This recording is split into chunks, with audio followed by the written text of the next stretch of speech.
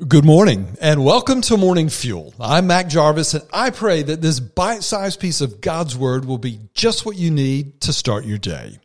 You're likely familiar with the Beatitudes, that amazing introduction to Jesus' Sermon on the Mount, recorded for us most clearly in Matthew chapter 5.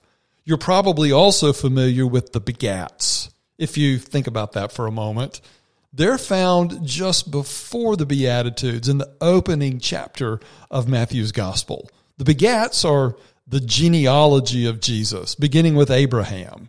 On the surface, they're not really amazing, and they're probably some of the most glanced over verses in all the Bible. They go like this: Abraham begat Isaac, Isaac begat Jacob, Jacob begat Judas and his brethren, and so on and on and on. In fact, when you count them up, there are 47 names listed in the genealogy of Jesus in Matthew 1, many of them difficult to pronounce, like Aminadab and Nashon and Jehoshaphat and Hezekiah. Fortunately, newer translations have replaced the begats by simply saying, and Abraham bore Isaac, and Isaac bore Jacob. But the new translations couldn't change the difficulty of pronouncing some of those names. But the most important verse in that lineup of the begats is Matthew 1:16. It reads this way: And Jacob begot Joseph, the husband of Mary, of whom was born Jesus, who is called Christ. And while those verses are difficult to plow through, and I've never met anyone who chose their favorite verse from the Bible from this lineup of the begats, it's the message in them that should be cause for great praise for the Lord today.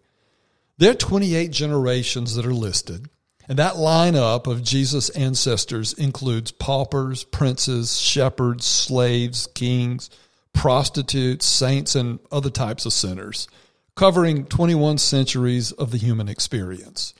The list ends on a starlit hill in Bethlehem when the Savior of the world was born into the hands of teenagers. How does such an eclectic, unseemly list of characters produce the Lord Jesus into the world? The answer is the same way that you came into relationship with God. Grace. Grace, grace, marvelous grace. God's unmerited favor, giving us what we need the most, even when we deserve it the least. God's unmerited favor working in our lives, working through our lives, despite and in spite of our sinfulness. Where sin abounds, Paul would write in his Romans letter, grace abounds the more.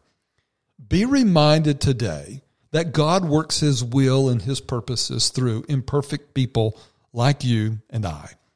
He's not looking for perfection. He knows that doesn't exist. He's looking for trusting faith. He's looking for those who cling to him, who desire to walk with him, and who rest in him, in his promises and his plans. And in the life of a surrendered and grateful person, God forgives our past, redeems our futures. That is the story of every Christian. And also be reminded of this: the family tree of Jesus does not end with his ancestors. His descendants, you and I, who've been born again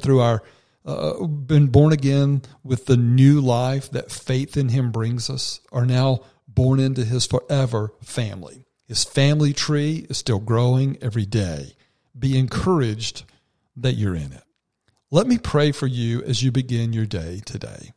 Heavenly Father, thank you for showing us in your word that the birth of Jesus was the fulfillment of your promise to send the Savior to the world. And thank you for reminding us that you don't have to work through the powerful or even the good, and there's no chance of finding the perfect. Your grace reaches into our lives and redeems us, rescues us.